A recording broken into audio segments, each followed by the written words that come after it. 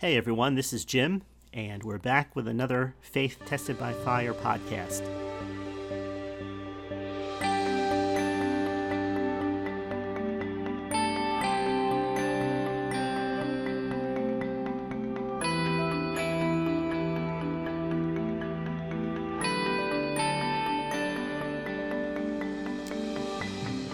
This past several days, I've been spending more time traveling than usual, and it's allowed me to pray while I'm driving, and sometimes I wanted to, just listen to some music or just listen to somebody else talk. I listened to a few radio stations that I really didn't care for the music.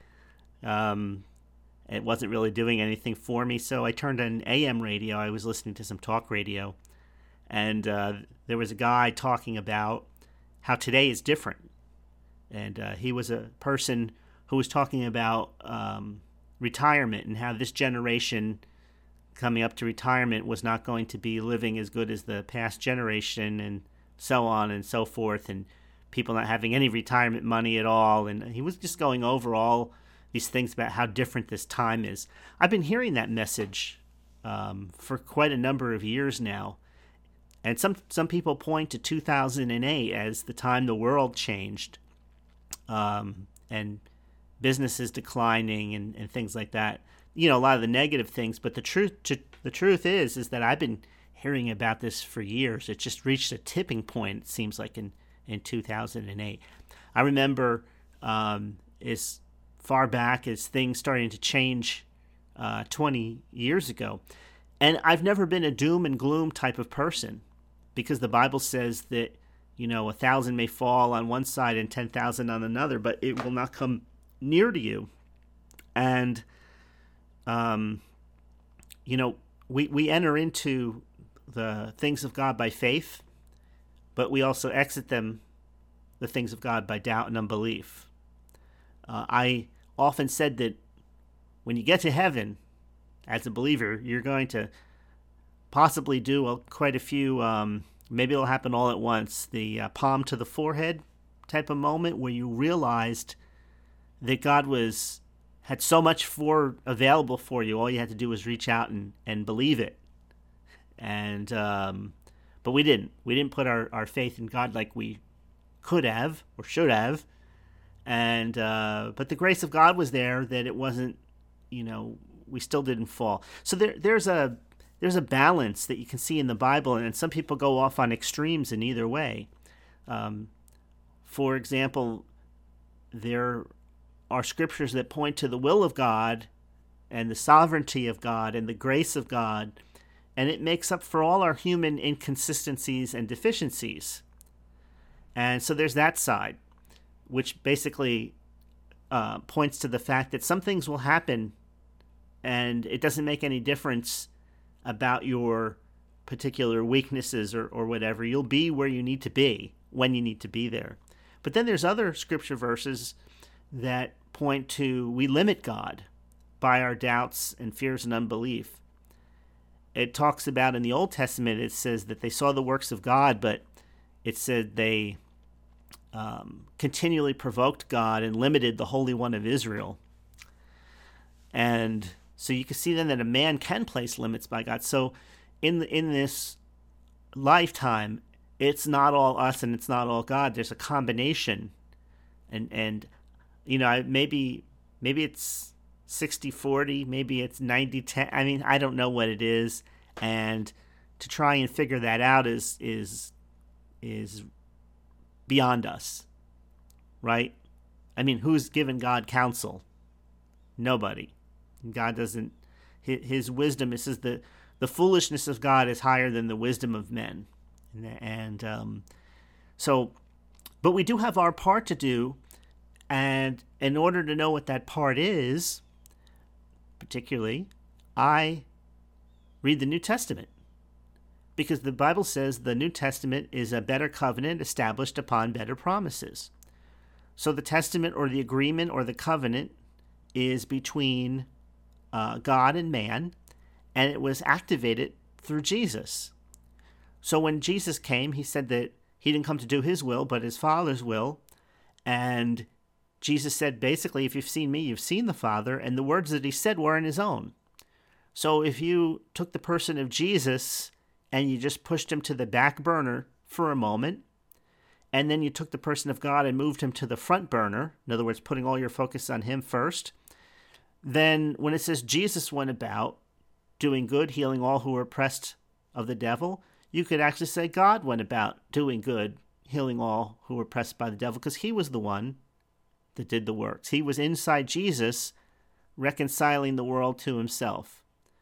So there again, you can say, and the Bible gives the illustration of a physical body, right? Who is the real you? Is it your face? Is it your hands? Is it your legs? No, they're all you. What's the most important part? Well, one part needs the other part. So we can't say, one part of the body can't say to the other, I have no need of you. Because every part works together. It's fit together.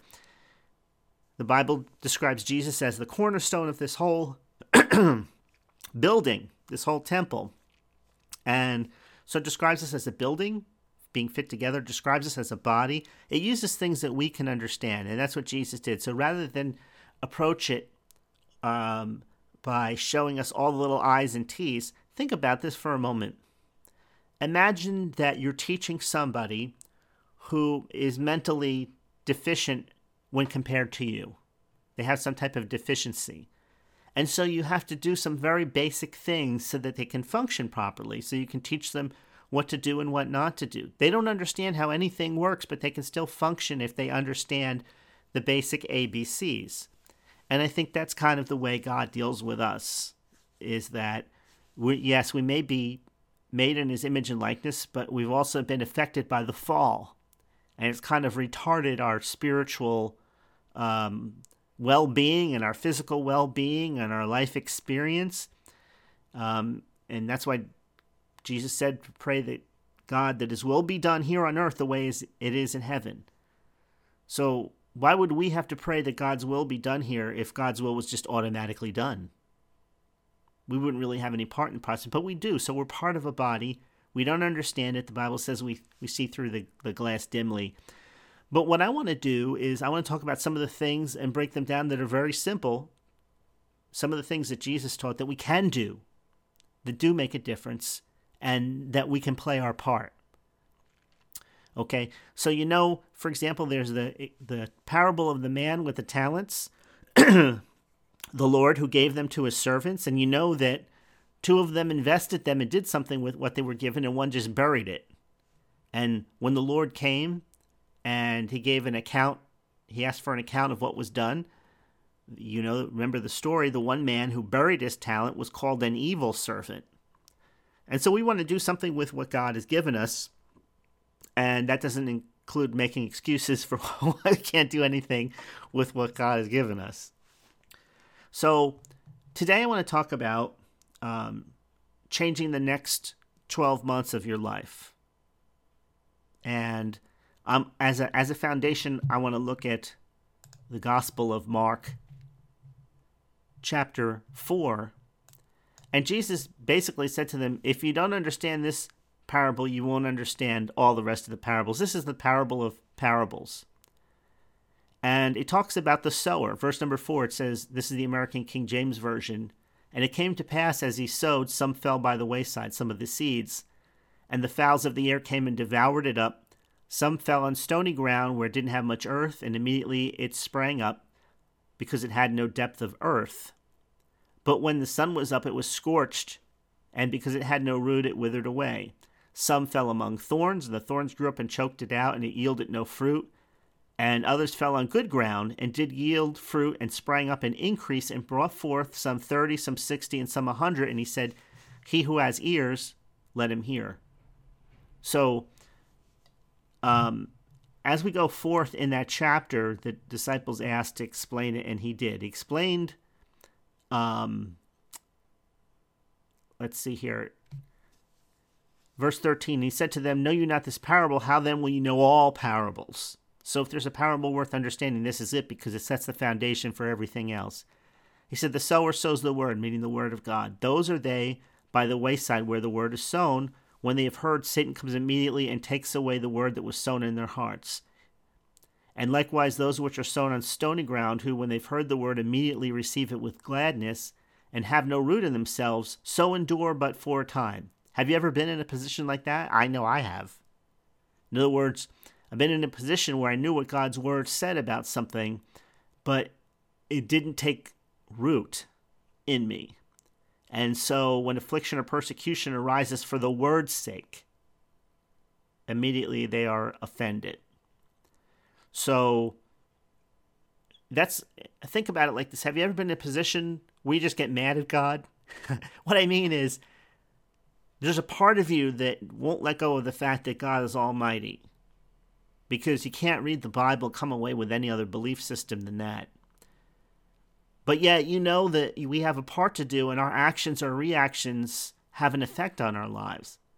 But then sometimes the grace of God overrides all of it, right? And you win in spite of yourself. Have you ever been in a position where you realize by the grace of God, by the unearned favor of God, you've succeeded where others have fallen or where others have failed? But when you're in a test or trial, I mean, as great as it is to think back, what's most important is what's happening now, not what happened yesterday or not what might happen tomorrow. And you think to yourself, your mind starts to tell you, these thoughts come.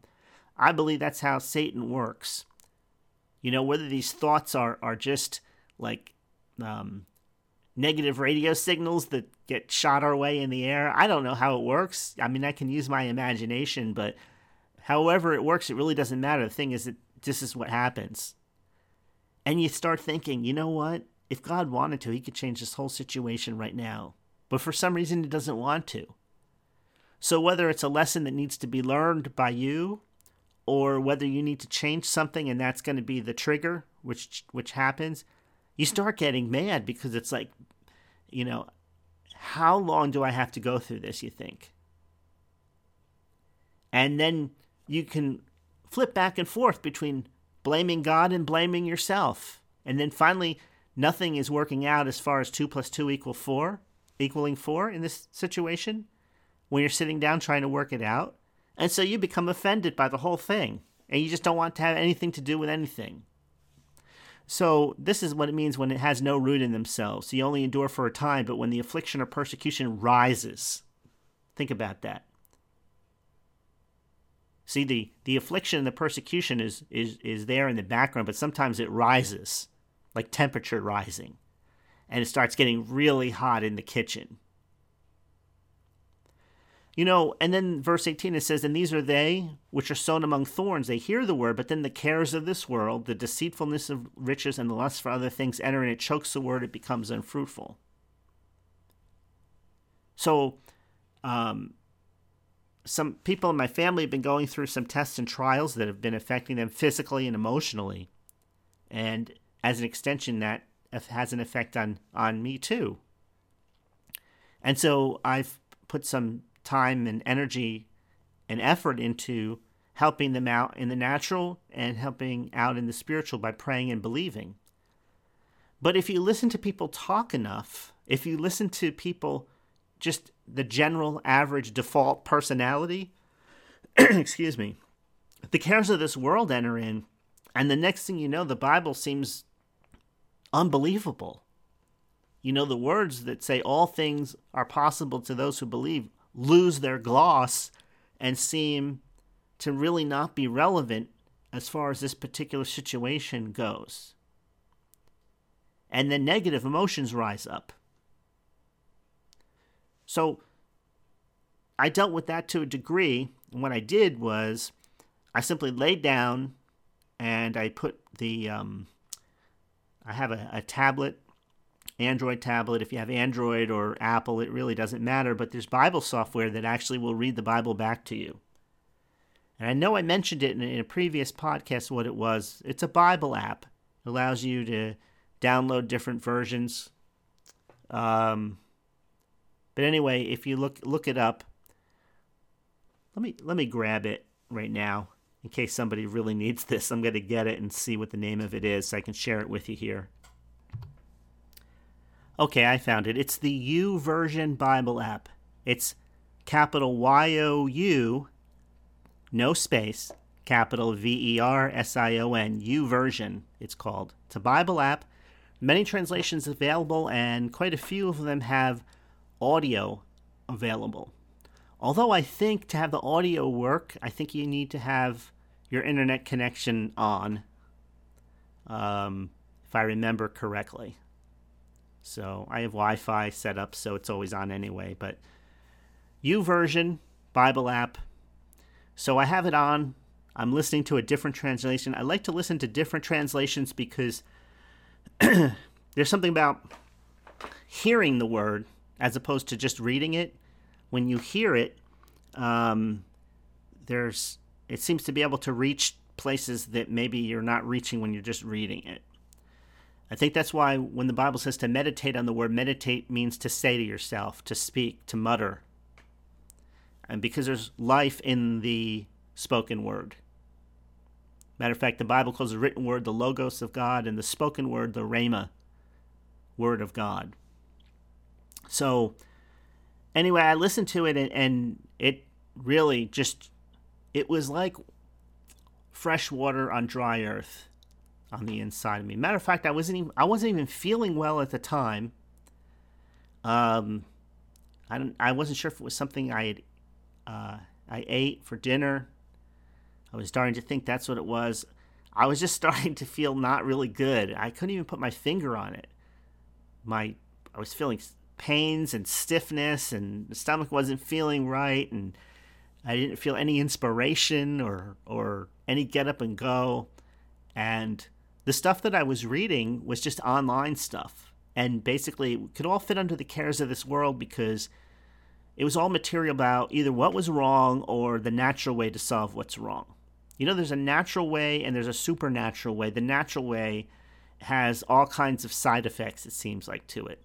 Think about that with one of the things about medicine today. Did you ever notice all of the side effects to everything on these commercials? It shows somebody so happy because they took this pill or they're on this prescription. And then at the end of the commercial, it talks about 42 different ways this can destroy another part of your body, and just see your doctor. And I'm thinking, when I first heard these commercials, I started thinking, are these people kidding? How can you hear the last part of this with the possibilities of harm and think anything positive about going to get this? I'd rather use a natural remedy, even if it wasn't proven to be that effective before going with something like that. But anyway, that's neither here nor there. That's not the point. The point is that the cares of this world are things that come in and choke out the truth, God's truth. And so that hearing the Bible being read is, at that point, I wouldn't have had the energy, I don't think, to actually read very many scriptures, maybe one or two verses or something. But this was like therapeutic. It was like therapy. It was like having positive stuff, on the inside. Even though I was listening to, I believe part of it was 2 Peter, and it was talking about the judgment of false teachers. But, even though when the Bible talks about negative things, there's always a positive lining in there. It talks about what to do, not just what not to do. And that's why I want to share this with you, because the sowing and reaping process is an important thing that we do every day, but we're not really conscious of it anymore. But it has a great effect on our lives. And what we sow today is going to determine what we're going to reap tomorrow. Let me say that again. What we sow today, even if we're not conscious of it, is going to determine what we're going to reap tomorrow. And next year is going to be built off a whole bunch of tomorrows that are leading up to it. Think about that. What we do every day, it seems dull, it seems mundane, but yet we sow seed whether we're conscious of it or not. We sow it by the information we take in and by where we are investing our time. Where we're investing our time is really what we're sowing, and what we're sowing is going to determine what tomorrow is. So when you listen to negative people, it seems that negative propagates more negative. Right? Everything reproduces after its own kind. So if you look at people that are talking about all the evil that's in the world today, that fills their mind, which in turn fills their heart. And their experience is never anything above barely barely making it. Think about all the people that are barely making it. And if you ask them for reasons why they're barely making it, they can go on forever about all their problems and all the subsets of problems as a result of their problems. But talk about something positive, it's like there's like a 1 to 20 ratio. For every one thing that's right, there's 20 things that are wrong. For every one good thing they can focus on, there's 20 negative things they can focus on. Right? So once you realize that, what you sow, you reap, then you can think that, well, I want tomorrow to be, all of us want tomorrow to be better than today. Isn't that true? Everybody wants a better tomorrow. That's what hope is. Because if you can't foresee a better tomorrow, then your heart becomes sick. The Bible says hope deferred makes the heart sick. And so the simple principle of sowing and reaping, let's look at it from a natural standpoint. Okay? If we had lived many, many years ago, we would have lived off the land and the result of our own efforts relative to that land. In other words, we would have farmed our own resources. We would have grown our own vegetables that we ate. We would have maybe had our own livestock that we butchered. And so what we planted would have been very, very important. What we're doing today, the seeds that we're doing today, is going to determine whether or not we're going to eat in the wintertime. Right?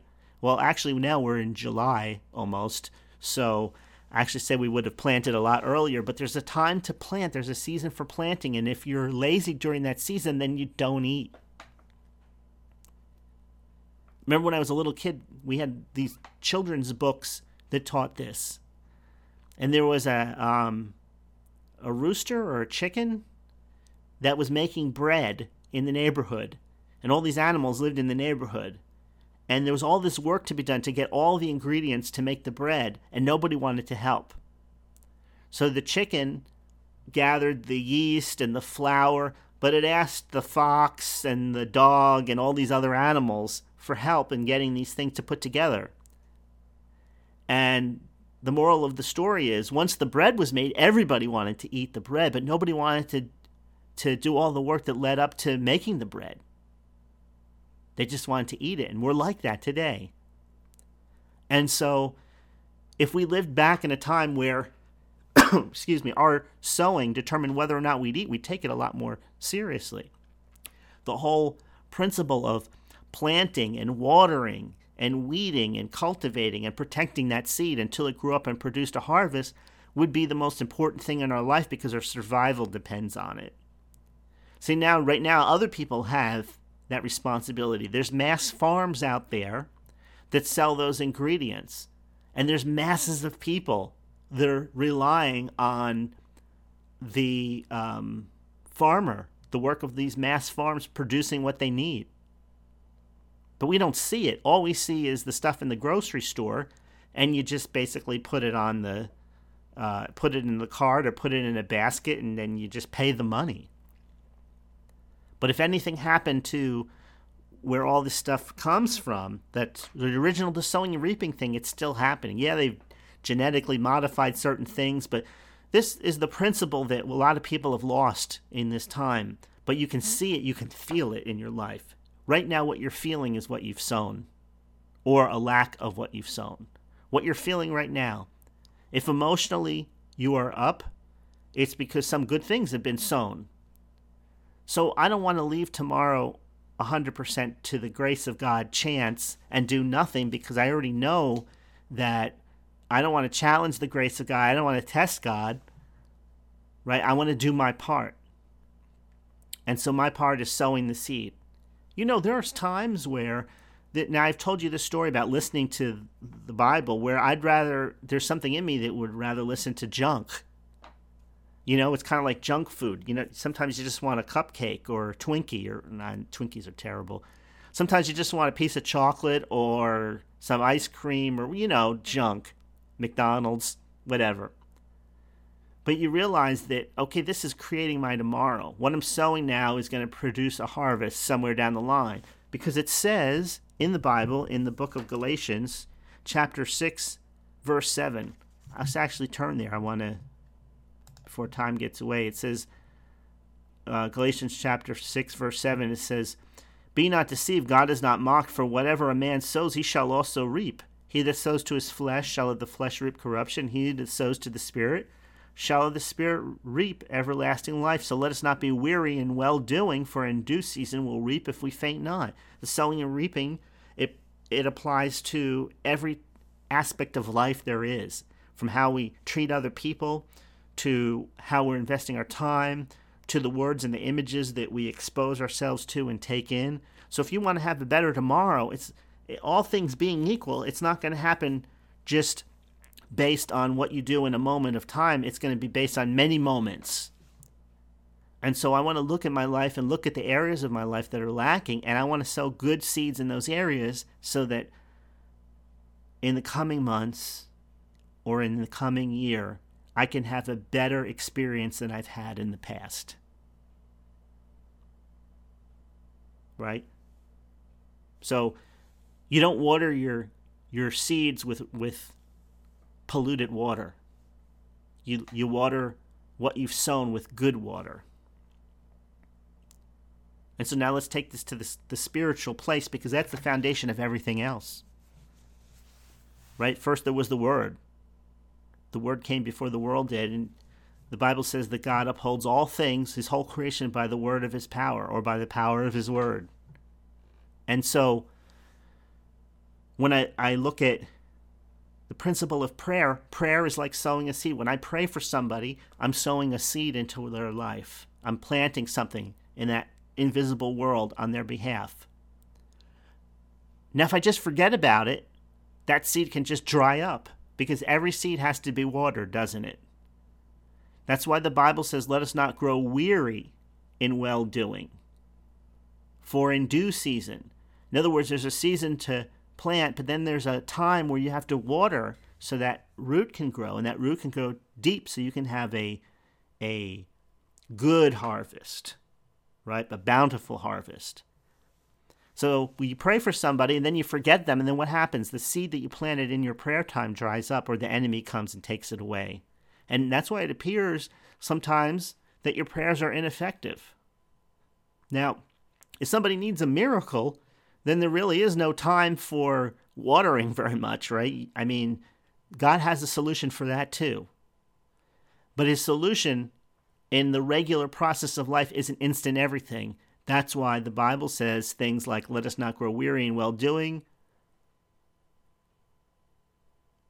Right? God is not mocked. In due season we'll reap if we faint not. That's why it says things like men should always pray and not faint.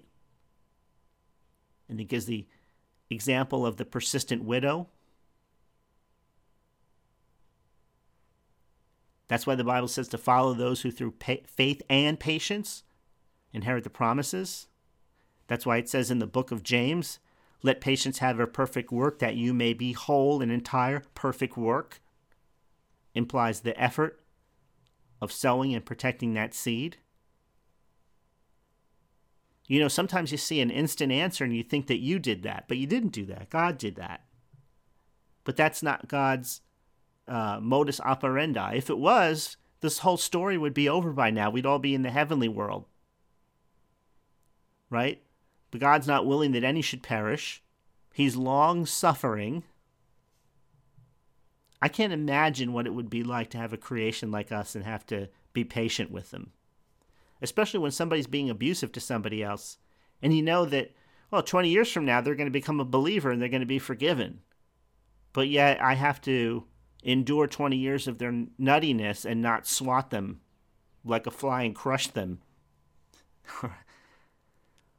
So thank God for his goodness, his mercy, and his patience in our lives. Okay, so I can look right now and I can see certain seeds that I've neglected. There's always something that you can pray for. Some people go into that time, they don't know what to say. But here's the thing, if you've already asked for something, if you've already made a petition, you don't have to file 100 petitions because God got busy and forgot about it. No, you have to water it. How does it work? How exactly does that work? I don't know. I just know it works. I know that if you thank God for something, I know that if you ask God for something and then when you come back, you remind God that you're relying on His faithfulness, you're relying on His mercy and His grace, you're relying on the fact that the Bible says He watches over His word to perform it. I know that when you do those things, good things happen. I know for a fact that you have to rely on God to make this thing work. Because if you put too much focus on your own, what you're doing yourself, then you become fearful because you may be doing it wrong. Right? So there's a balance here. And I don't even pretend to know exactly what that balance is, to be honest with you. I just know that God's Spirit is in me, and I've got to have more confidence in that Spirit, in the Holy Spirit, than I do in my own spirit. Right? My own spirit, I don't know what it's capable of 100%. But I know I live in this body, and there are certain inconsistencies that I can find frustrating. And so I do what I know how to do. I try and do my best, but I rely on the grace of God to take up where I leave off. And I ask God if I'm missing it or if I need to make adjustments, and I ask Him for help. And sometimes you don't even really want help. I've been there too. And I'll be honest and I'll say, Lord, I really don't even want to do the right thing. I know I should. I know I'm supposed to.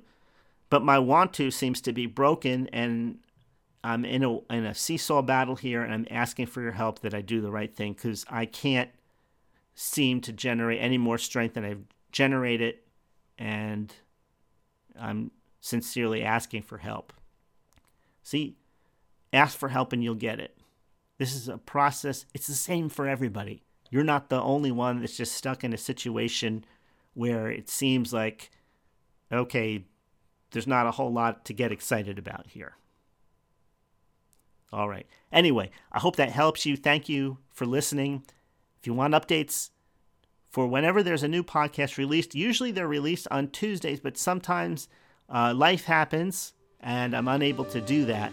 So if you want to get an email every time a new podcast is released, please go to the main website at faithtestedbyfire.com. Sign up for the update list there, and I will send you an email every time a new podcast is released. This is Jim. Thanks again for listening. Have a great day. Have a blessed day, and I'll see you next time.